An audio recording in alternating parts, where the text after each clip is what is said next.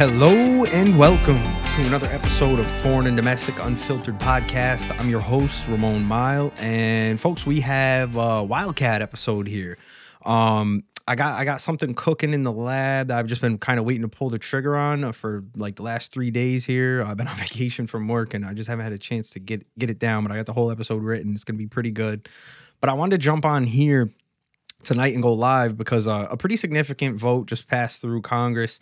And this is something that I feel like didn't really get a ton of media attention because it got stretched across such a long time period. And, you know, I didn't talk about it too much because it kind of seemed like it was something that was just plodding along. But before I get ahead of myself, what I'm referring to is the possible railroad strike, union strike that has just been looming for, I believe it's been like 6 months now. The Senate just finalized the vote after it passed through the House earlier today. They're basically moving to force union railroad workers to accept the tentative deal that Joe Biden had brokered and put into place. I shouldn't say put into place, but he basically asserted his executive authority based on like prior, I think I can't remember we'll get into it in the article. They have more of the information, the actual details, but super anti-worker move. Not great what just came down the pike here, but it's definitely something I want to get into because it's actually going to have a lot of relevance to the episode that I'm going to probably end up putting out tomorrow. So there's going to be a double tap. But yeah, so let's hop right into it. And I got a really good article to bounce off of here to break this down. So here we got from the New York Times, just published at 6:00 today by Emily Cochrane. It starts off with, the Senate on Thursday voted overwhelmingly to impose a labor agreement between rail companies and their workers who have been locked in a stubborn stalemate, moving with uncommon speed to avert a potential holiday season rail strike that would jeopardize shipping across the country. Passage of the measure cleared it to be signed by President Biden, who just days ago made a personal appeal to Congress to act to impose a labor agreement that his administration helped negotiate earlier this year, but that had failed to resolve the dispute. He was expected to sign the bill quickly, racing to stave off any economic fallout that could come from a work stoppage in the coming days. It was the first time since the 1990s that Congress had used its power under the Constitution's Commerce Clause, which allows it to regulate interstate commerce, to intervene in a national rail labor dispute to head off a strike. The step was a remarkable one for Mr. Biden, who vowed to be, quote, the most pro-union president you've ever seen. This is absolutely... it can't be. No shot. This is the most anti-union any president's been, I would argue, including Republicans in decades. And we're going to get into that in a little while. Like the ramifications for this, the precedent setting, well, I should say reigniting a precedent that was already a disgusting one. And for Joe Biden to do this right now, this is really bad, folks. So we'll get more into it, but just let's dig a little deeper in the article. So he was vowed to be, quote, the most pro-union president you've ever seen, end quote. And for presidents and for Democrats in control of Congress who count on organized labor among their most loyal constituencies. In recent days, Mr. Biden and his allies on Capitol Hill have put aside those considerations in favor of a resolution that they have argued is needed to prevent painful consequences for Americans. He says, quote, I know that many in Congress shared my reluctance to override the union-ratified procedures, Mr. Biden said in a statement after the vote. He continues, quote, but in this case, the consequences of a shutdown were just too great for working families all across the country. So right there, we're going to pause in the article. I want you to remember that last sentence of his quote. President Biden said, in this case, the consequences of a shutdown were just too great for working families all across the country. All right, so let's get into the details here. Why was the union striking? And mind you, these are several unions, right, folks? Like this is basically an amalgamation of all the unions that do all the rail work, right? So like the guys who do work on the actual, the tracks that do the track work. The guys who unload rail cars that, work for the railroad that do that part of it. The engineers, basically anyone who's involved in rail work in America. It's one of those trade unions, right? So, excuse me, several of these unions are attached to different private entities that, for example, there's several owners of most of the American rail in this country. And then there's a bunch of petty owners too, but there's basically like a few big owners that most of these unions deal with. Excuse me. But the problem is they're not all unified under one single union banner, right? So if you don't, not like the International Brotherhood of Electrical Workers or something, right? That's essentially one union that would, have an easier time, or the AFL-CIO or something like that, right? In this type of scenario where they were basically being forced by the private companies that they were, doing negotiating contracts with to live under conditions with basically no paid sick leave. The guys were making good money, right? And that's what, as we get deeper into the article and you hear pundits on TV that are going to be talking about this for the next few days to try to run damage control for Joe Biden and the Democrats, because they're the ones who have egg on the face here. And it's actually made worse by some of the Republicans who voted no, but we'll get into that too. But, the main sticking point here is that last quote I wanted you to sit on with Biden there. The consequences of a shutdown were just too great for working families all across the country. Biden, the consequences of these union workers being forced into what is almost like highly paid indentured servitude, that risk is too great. That risk is too great because it's wildly precedent setting that we now have a Congress in the 21st century and a president that are willing to basically force a union to accept a deal collectively that it could not form an agreement with private entities, right? So this is something that, anyone who knows anything about labor history, like this is a super touchy subject. This is really, as far as like the balance between labor and private power goes in this country and what the government's role is in regulating that relationship in relation to commerce. So the reason this is unique is because, this article doesn't get into it and I'm not exactly an expert on it, but I've read a ton about this. But I don't have the years of the stuff past Congress and everything. But basically what happened is, railway strikes used to be extremely common in late 19th century, early 20th century America. So Congress passed some laws. There's several laws, but they passed several laws that basically allows them to insert themselves in, to be essentially as the law is written, but not in effect, to be neutral arbiters to try to like get a deal passed because it's a national security risk. And I will agree with that. Like the people who were making this like, oh, this is a huge catastrophe if the strike happens and there's a work stoppage. That is true. But again, it's all a matter of like, which side are you on here, whether you view that as a catastrophe for business and admittedly, yeah, for consumers in America and, holiday shopping times, the effects it would have on fuel costs, all kind of stuff like that. But it's also disastrous for like people who actually try to, push and, stump for and support union and labor rights in this country, because unions are the vanguard of what labor rights became in America. And they're the vanguard of what workers' rights can become in America. Okay. So this is a huge step back. Not only is this story terrible for the workers themselves and how they're getting a raw deal and what they're basically being forced to accept by Congress. And we'll get into why that's probably not going to be accepted, but not only is that the case, but as far as like movement politics goes, this is monumental. It's, it's not good to have something like this echo throughout the history books where you basically have a thunderclap of the hand of the government reaching down on the side of big business at the expense of workers. So, and to get into, again, the actual specifics of what was being argued about in this contract, I believe there was a 24% raise that was this was the tentative agreement that Biden oversaw between union leader heads and the companies. There was going to be a 24% pay increase across 5 years. And when you get into the testimony of the actual union members that voted on this, they explicitly said over and over again that, pay isn't really the issue here. Like, sure, of course they want more pay, because with inflation, basically everybody who got a pay raise, even in the last few years, it's essentially gone now, effectively. But their real concern was they didn't have any paid sick leave because they were on a point system.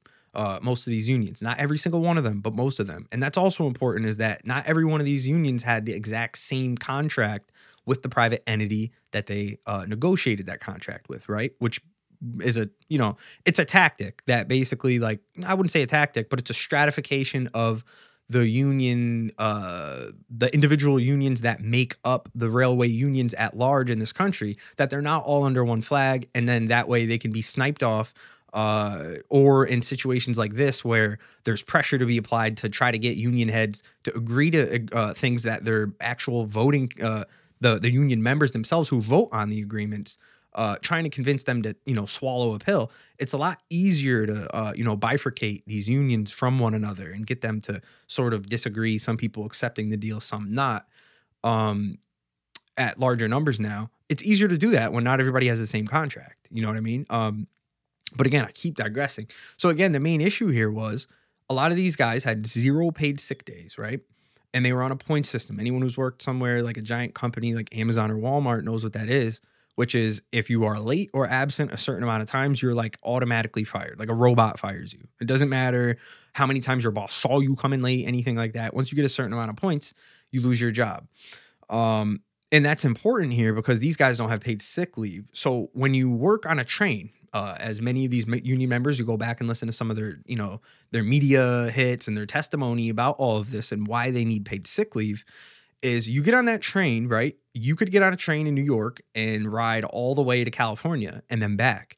And that takes about 10 days. Some of these guys are saying, I don't know if that's accurate for that route, but some of these routes, you're gone from home for about 10 days, right? So what you do is you work for like 20 days and then you're home for like 7 days, right? It's one of those weird jobs where, my last job at SI Group, I would work like 4 days on, 4 days off, 5 days on, 5 days off. It's one of those where you need a lot of hours out of guys. And it's basically you devise that system within a union so that the company doesn't have to hire a ton of people and you can get a ton of labor output from a smaller group of people by having them work in huge chunks. And then you rotate them on and off. That's why that system is built that way. It's also actually like as a side benefit, you can burst out and make a lot of money that way when you're in a union. I experienced that. You can make a ton of money. I had built in overtime. You worked 48 hours, 60-hour weeks sometimes. You made a ton of money. But the drawback of a system like that, when you have 0 paid sick leave, coincides with, say one of your union member colleagues calls out of work because he has a sick kid, he's got COVID, something's going on, right? Normal shit that's been happening for the past 2 years. What happens is that guy has to either take unpaid time or use vacation time for that, right? So now here's why this is a problem, because how it functions within their union contracts, it's basically that if you run out of time, you get points and you can lose your job. Now, I know a lot of people are probably thinking, like anti-union folks, like, oh, what does that fucking matter? The reason it matters is because when someone else calls out, that means the guy who was supposed to have his 7-day, 10-day off or on after working 20 days has to now go work another 10 days. He's on call to cover that, or he gets points put on him if he isn't available. These guys are treated like it's like they're fucking ER nurses or something.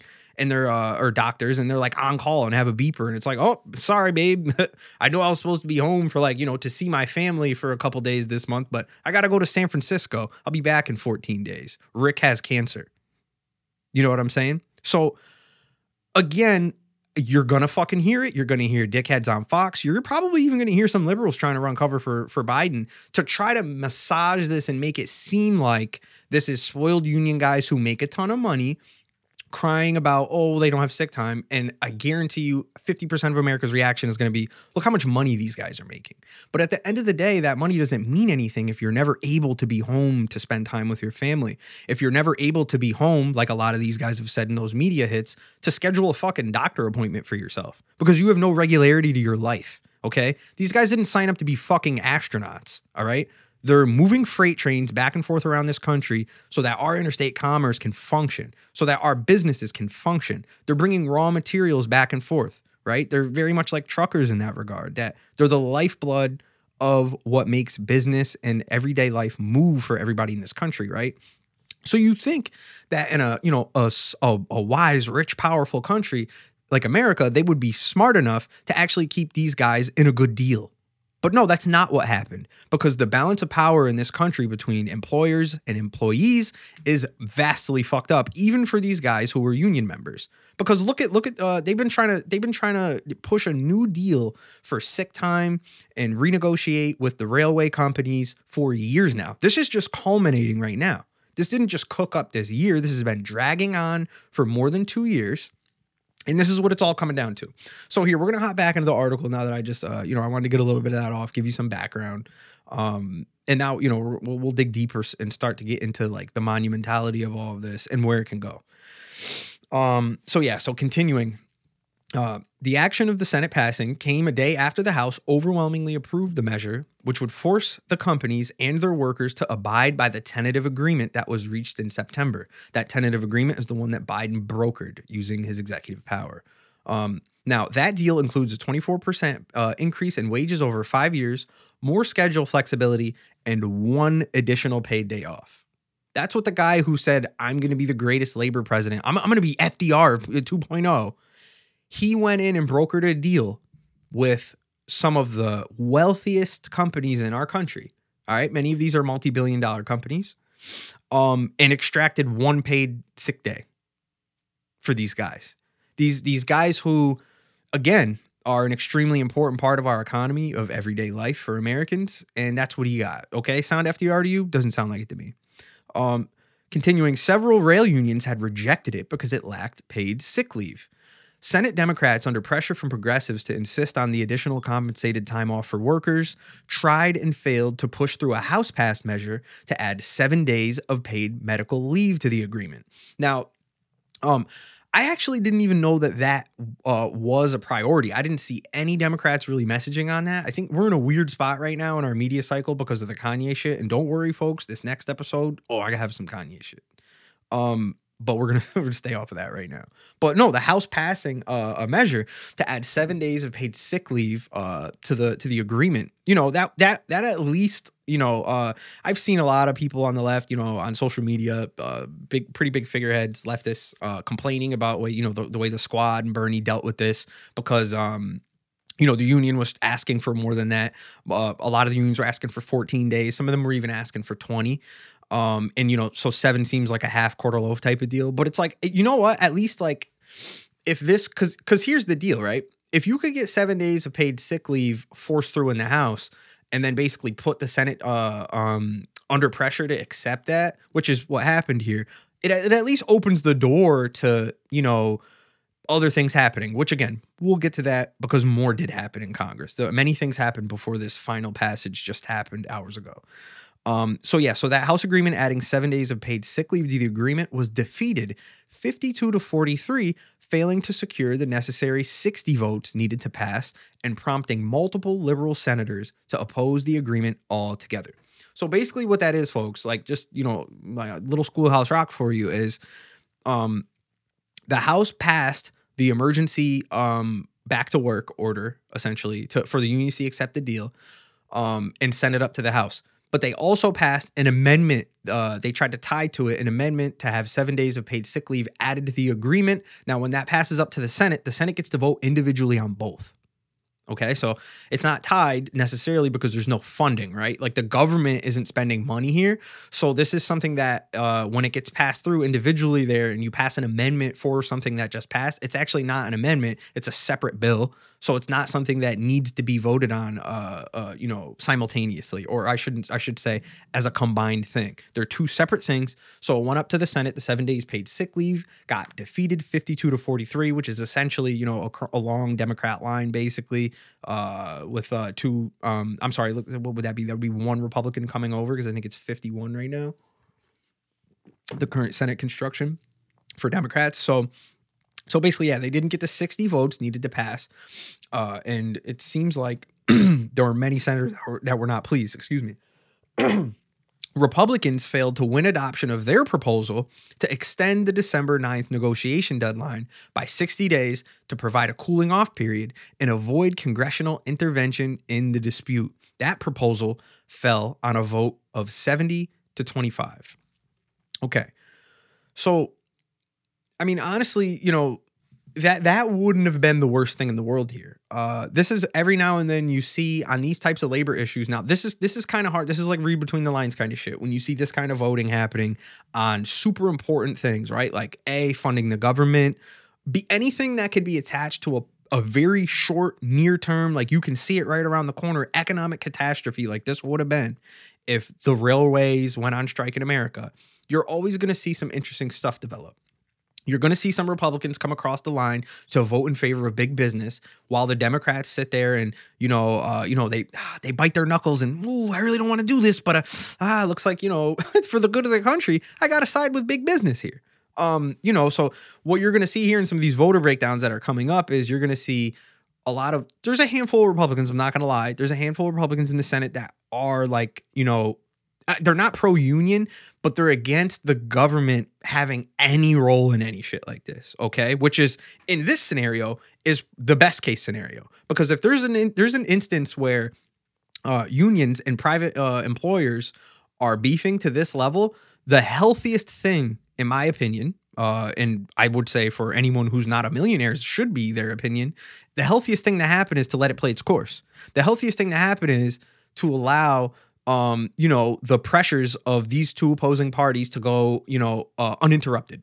Let public scrutiny have its weight, obviously, that it always has in any issue that ends up, having potential economic downfall for the country. But having the government insert itself in any way, and honestly, I would prefer that, they didn't do the 7-day paid leave amendment either, because that's a quarter loaf. If these boys want to go on strike to try and get what they're actually, the years long contract that they've been trying to get signed, and, the best that the fucking railway companies had to offer was 1 day of paid sick leave, that's insulting, man. So I just, for me, this is a no-brainer, and I wouldn't have minded to see that Republican measure pass, where they wanted to have a 60-day cooling off period, because what it would have done is it would have allowed commerce to rock through its most important month here, December, the most important month for commerce in America. We're already facing insane inflation, and the effect this would have had would have been astronomical, which is really why this wasn't that surprising that they did this.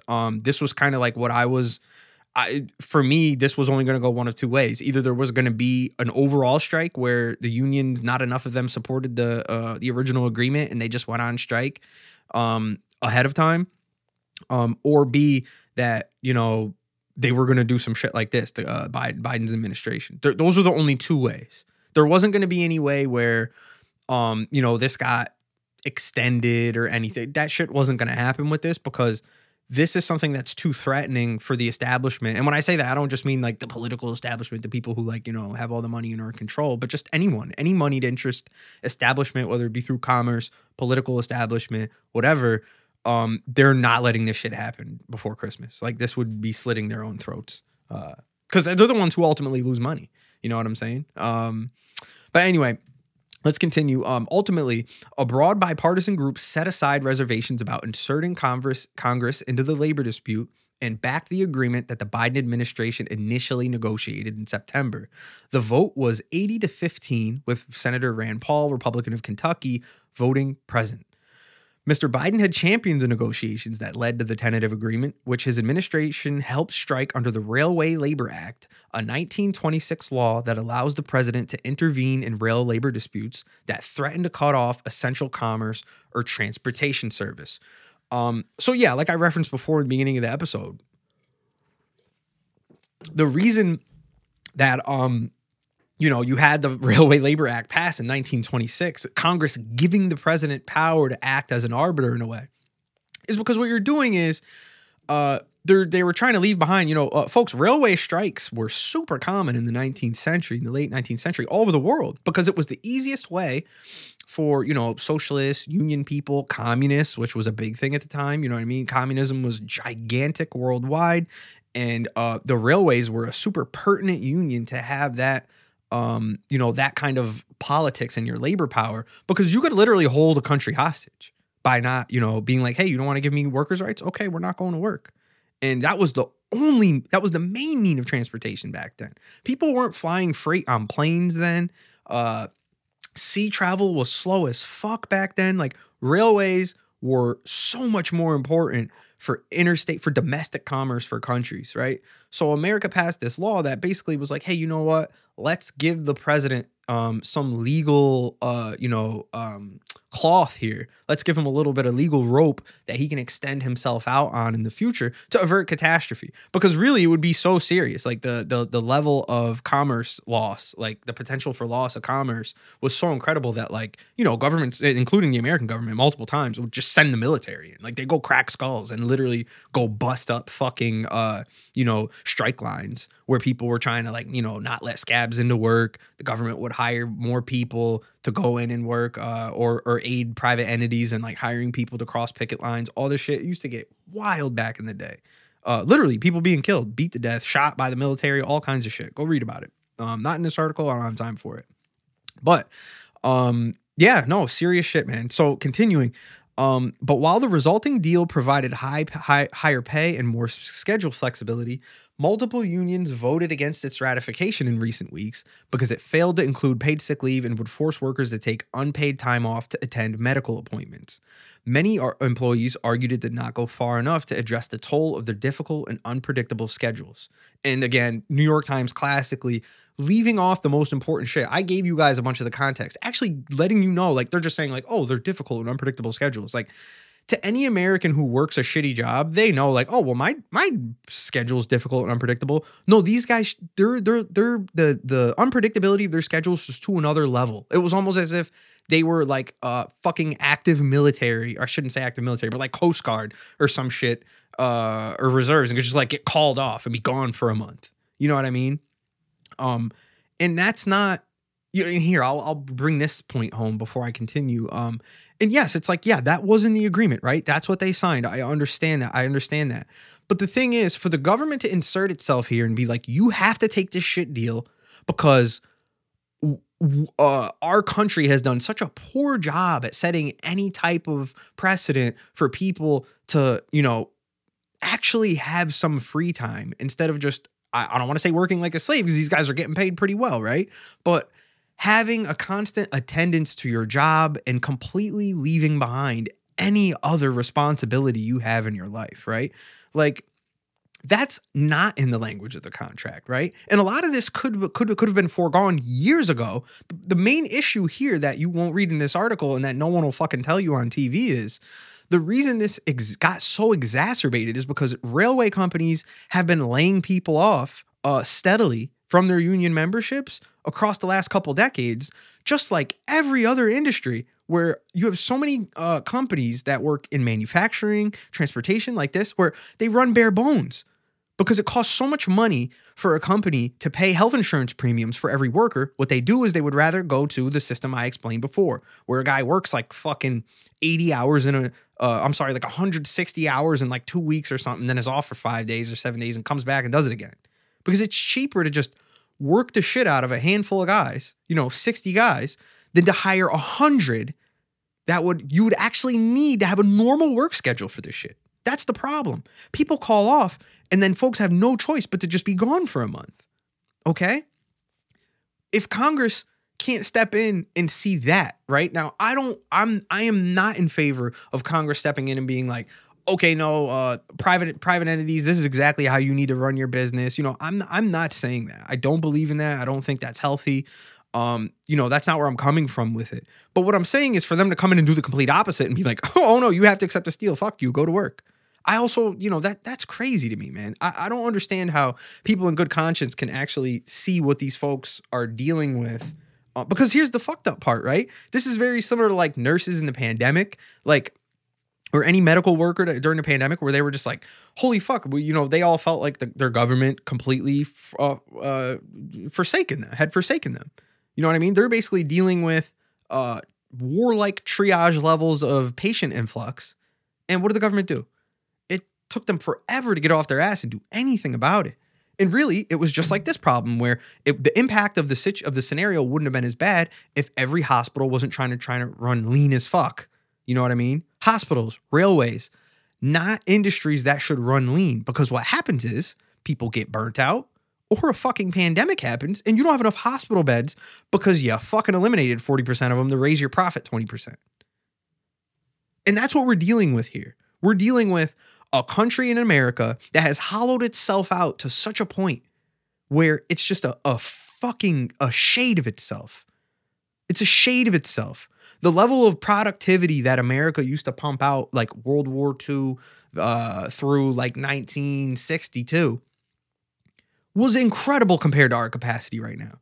Our capacity right now, what you see like our GDP, our industrial capacity when you compare it against other nations, comparable nations, a lot of that is smoke and mirrors, because the thing is, at the end of the day, like, we might have an insane capacity, but it's on the backs of fewer and fewer people every year, a decade by decade.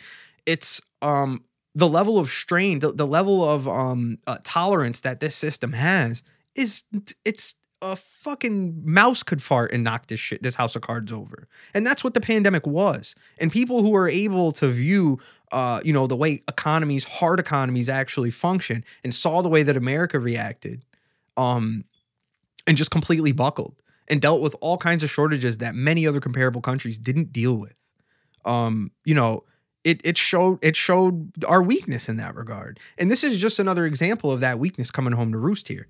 Except the difference is, they can pass a law to force workers to go back to work that are about to go on strike, and you couldn't pass a law to get rid of the pandemic. It was something that no one could do anything about, but again, it showed the weakness. And it's still here, folks. This is just a different face of it. So here we go, continuing on. With a railway strike possible in the coming days, Mr. Biden turned to Congress to intervene. He stressed his reluctance to override the will of union workers seeking basic workplace rights, but said it was necessary to address the threat of economic calamity by a disruption to the nation's rail system and an inability to swiftly transport goods and services across the country.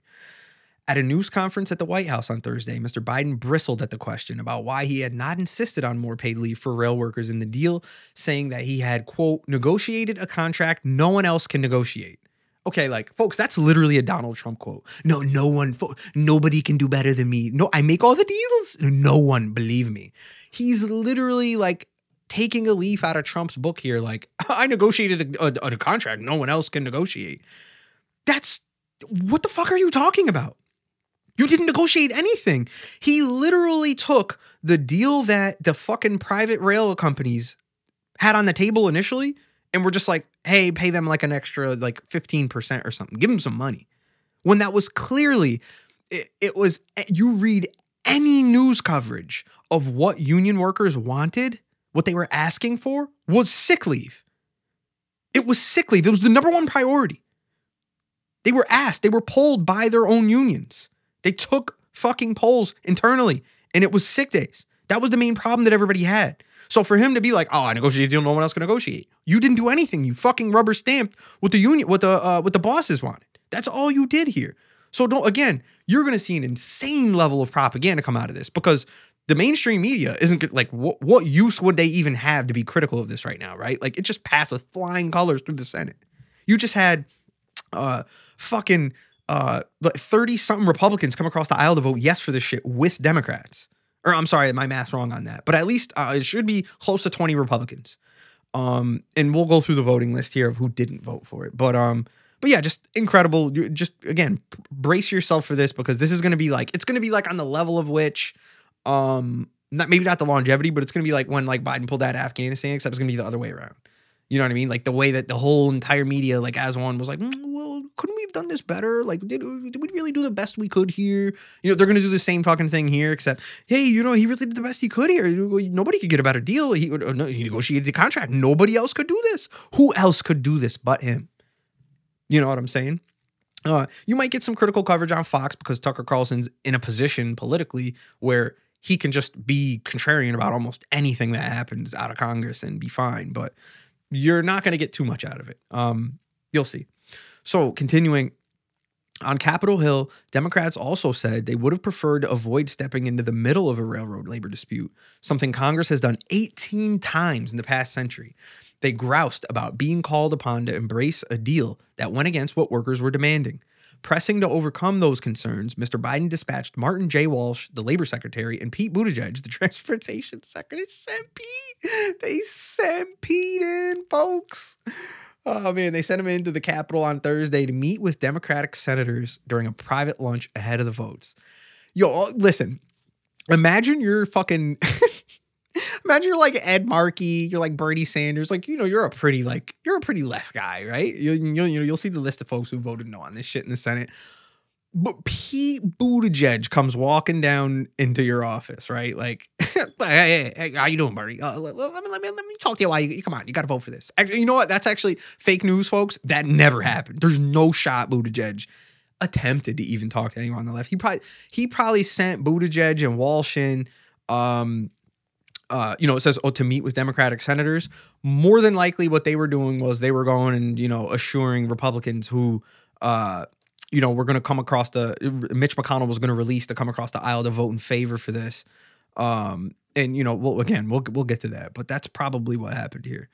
So quote, continues, quote, the consequences of inaction would be severe, said Senator Chuck Schumer, Democrat of New York and majority leader, on the Senate floor Thursday morning. He ticked through a list of what he described as, quote, the serious problems that would occur if there's a rail shutdown. Republicans, too, griped about the position they'd been placed in, questioning why Mr. Biden had not allowed for a few more days to resolve the dispute before involving Congress. The final vote reflected the unusual coalition brought together in opposition to imposing the agreement.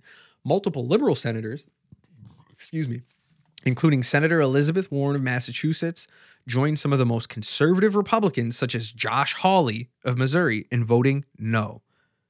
Quote, if DC Republicans want to be a working class party, they might want to do something for workers, Mr. Hawley wrote on Twitter. He was among the conservative senators who backed the paid leave measure, but opposed imposing the agreement without it. So right here, this is one of the biggest fucking issues I have with this, right? So what happens here with Biden doing this and basically dragging the party with him? Now, don't get it twisted. Like, Biden's not some superpower, like a juggernaut that forced the hand. It's not like he like went and whipped votes in the Senate. Okay.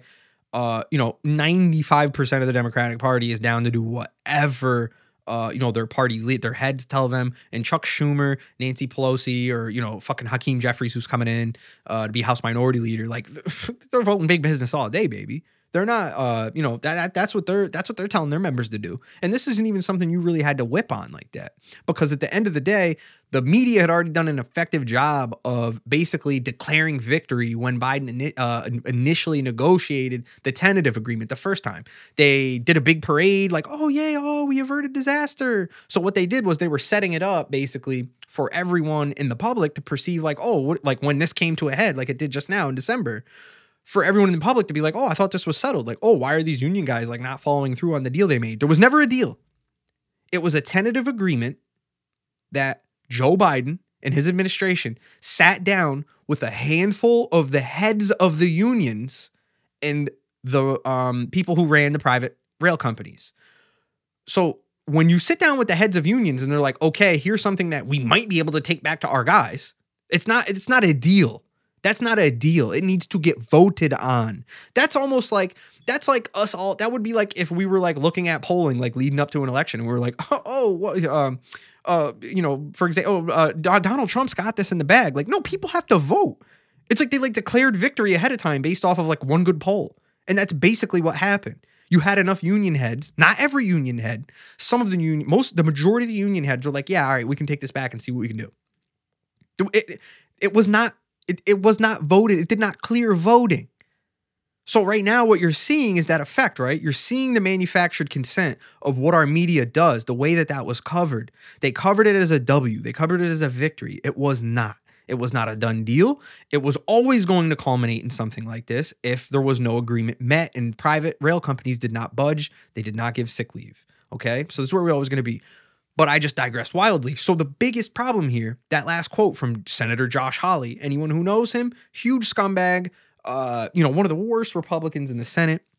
So what this does with Democrats, basically, while they're in power, right, and being forced to impose the hand of the state on labor, what it does is it allows assholes like this guy to act like he's some working class hero, like he's some fucking union stan. He's not. He's never voted for anything in favor of unions. He didn't vote for the PRO Act.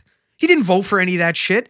But this gives him the perfect opportunity to have a soundbite and now drag Democrats' ass all across TV, all across Fox. He's probably, him or some other asshole, someone else in the Senate, some other Republican in the Senate, you're going to be going on MSNBC, doing the chicken dance, basically being like, what do you mean? We're the working class party.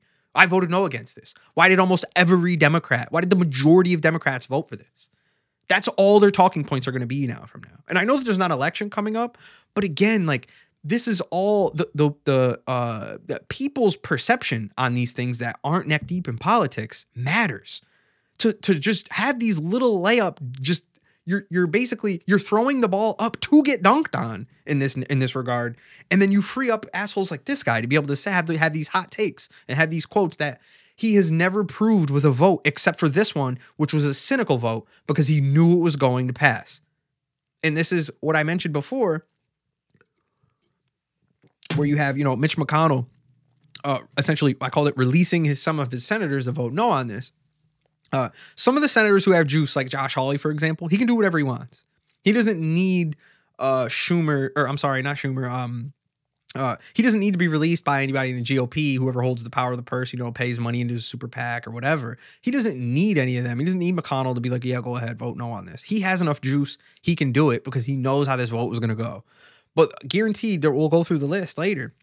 There's a handful of Republicans that would have ideologically voted yes on this.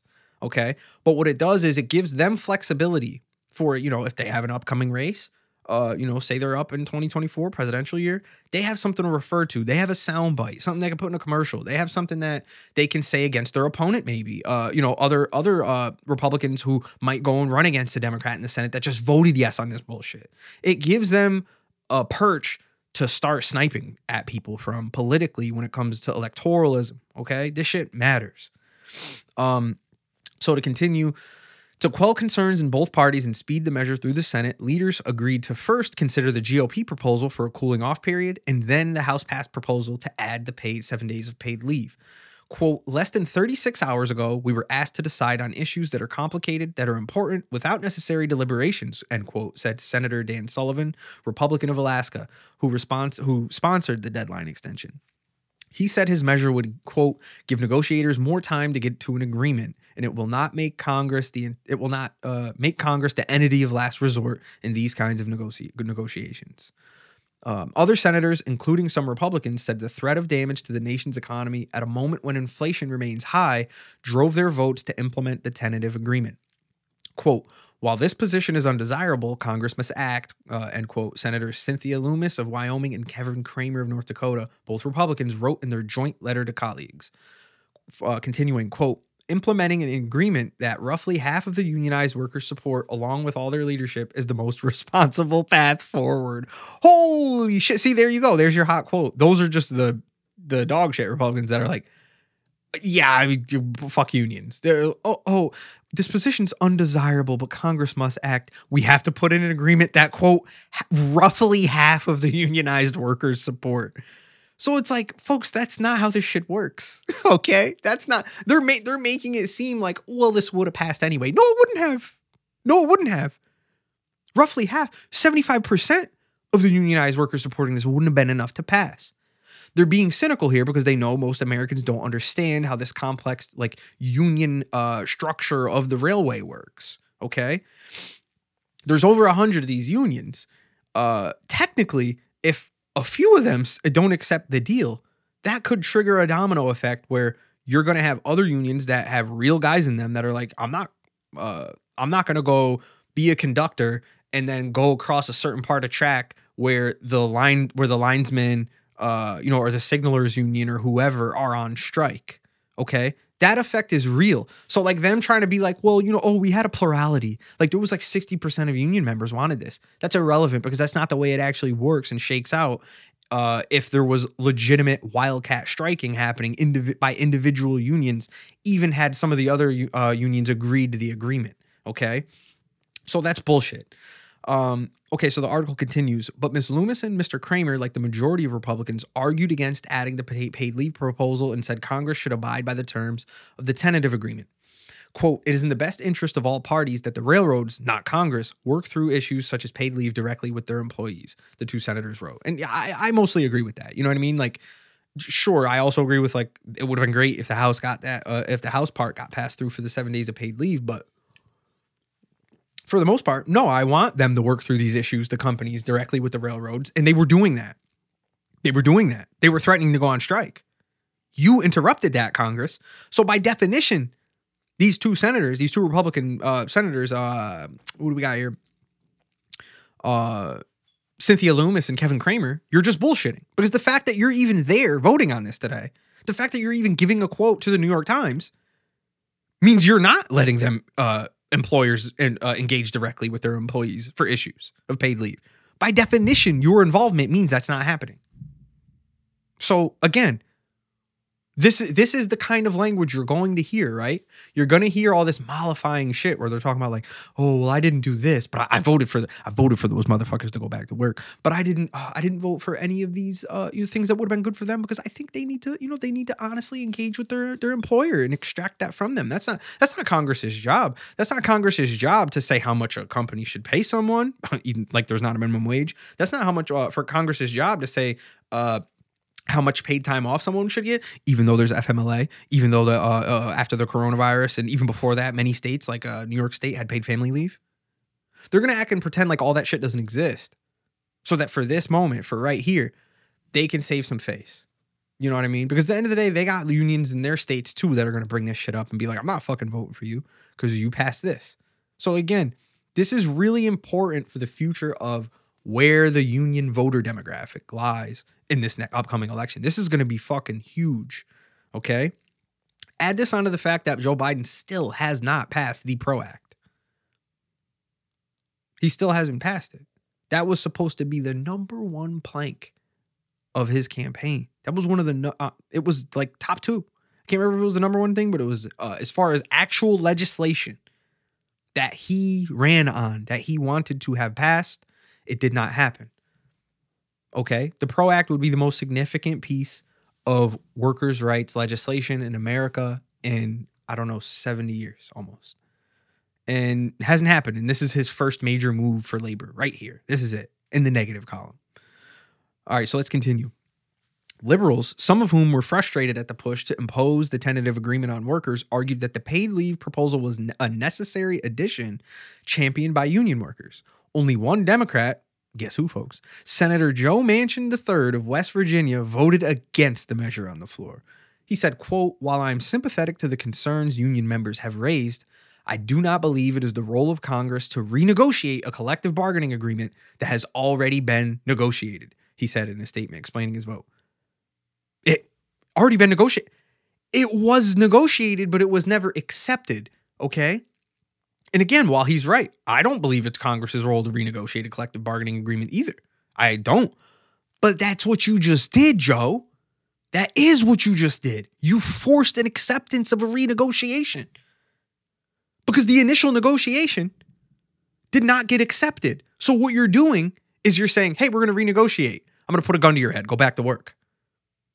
That's what you're doing. That's what you're doing, Congress. You're not allowing the process to play out. You're not allowing the unions to pressure the railway companies up to the very brink of the strike happening and then the capitulation coming from the company. Because I'll tell you what, had that fucking happened, these railway companies would not want to deal with the public pressure campaign that they would feel, the heat they would take once the media actually started covering this shit on the verge of the night of a strike, running stories about why Christmas presents wouldn't be on shelves or gasoline was back at $5 a gallon because these assholes didn't want to give more than one day of paid sick leave per year. That's what the story would have been. So this is Congress completely saving the ass of an industry that absolutely refused to buckle for years on a basic thing that most, I would argue every American that makes their level of income enjoys. Now, I think everyone should have paid sick leave. But all I'm saying is for these guys making this kind of money, this kind of sacrifice that they're giving to the companies that they work for, they don't even get sick time, okay? Let that shit sink in. That is outrageous. And Congress is going to sit here and act like they're not hammering the nail right now. They're the arm, they're everything. The companies had nothing had this not happened. There's no fucking shot that they would have allowed a real shutdown to happen. They would have capitulated to some degree. I absolutely believe that deep down because there's no fucking way in this kind of inflation they're going to have any association with increasing that or fucking up the holiday season. There's no shot. There's no fucking way.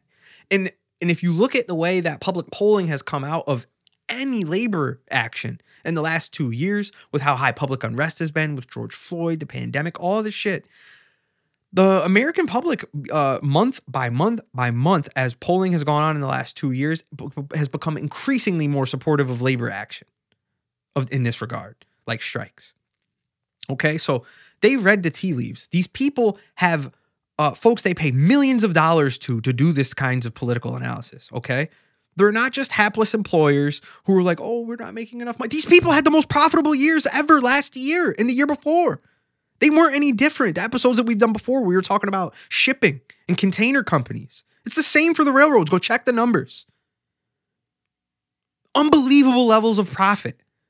And they can't even find it. They have to do what? They have to spit even further in the eyes of these people who bust their ass to make shit happen in this country every day, to not give them a fucking sick day.